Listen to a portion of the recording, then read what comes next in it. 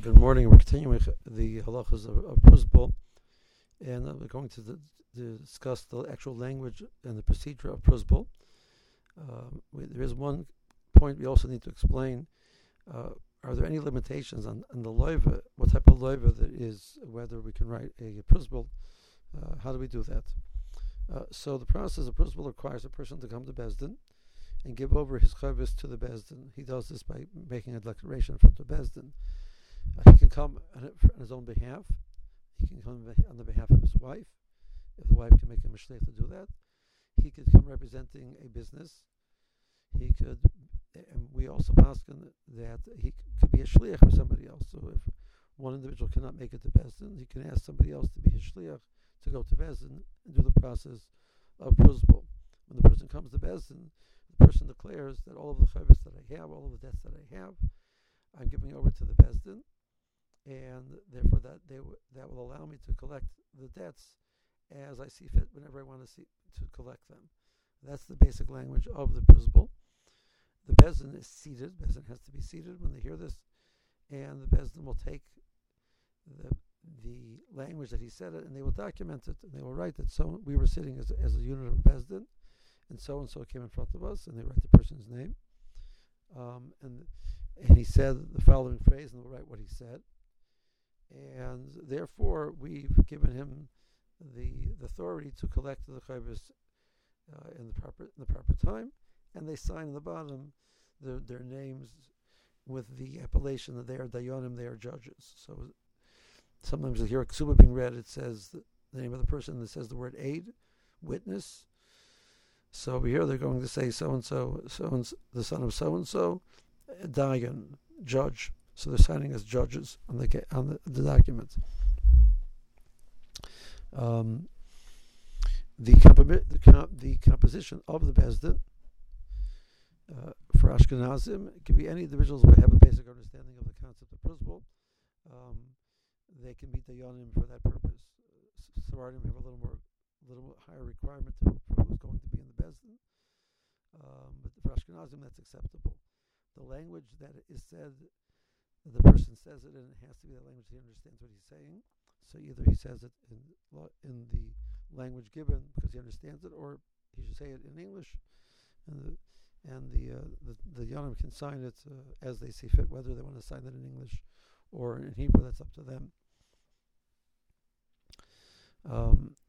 The Yonim, this can be done even at nighttime, even though Bezdin normally can't be convened at nighttime. This can be done at nighttime. The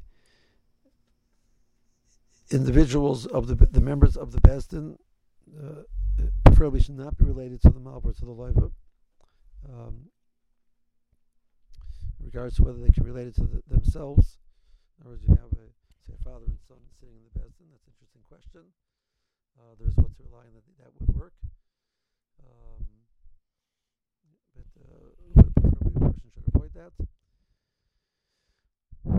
There's another option that besides coming to the Bezdin is that a person could write the language that is supposed to be said. He can write it on a piece of paper and sign on the bottom that he's doing this and send it to the Bezdin b'ksav. And the Bezdin will take that ksav and generate a Pruzbol document based on what he wrote to them.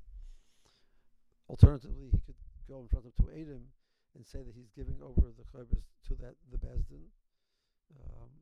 And he should indicate which Bezdin he's giving it to or which names of people he's giving it to. So you tell the Eidim that I'm giving over to the Bezdin of Rabbi so-and-so and Rabbi so-and-so and Rabbi so-and-so, and preferably should say their full names, their name and their father's name, that I'm giving over my chavis to them, and that will then allow me to collect my chavis whenever I see fit.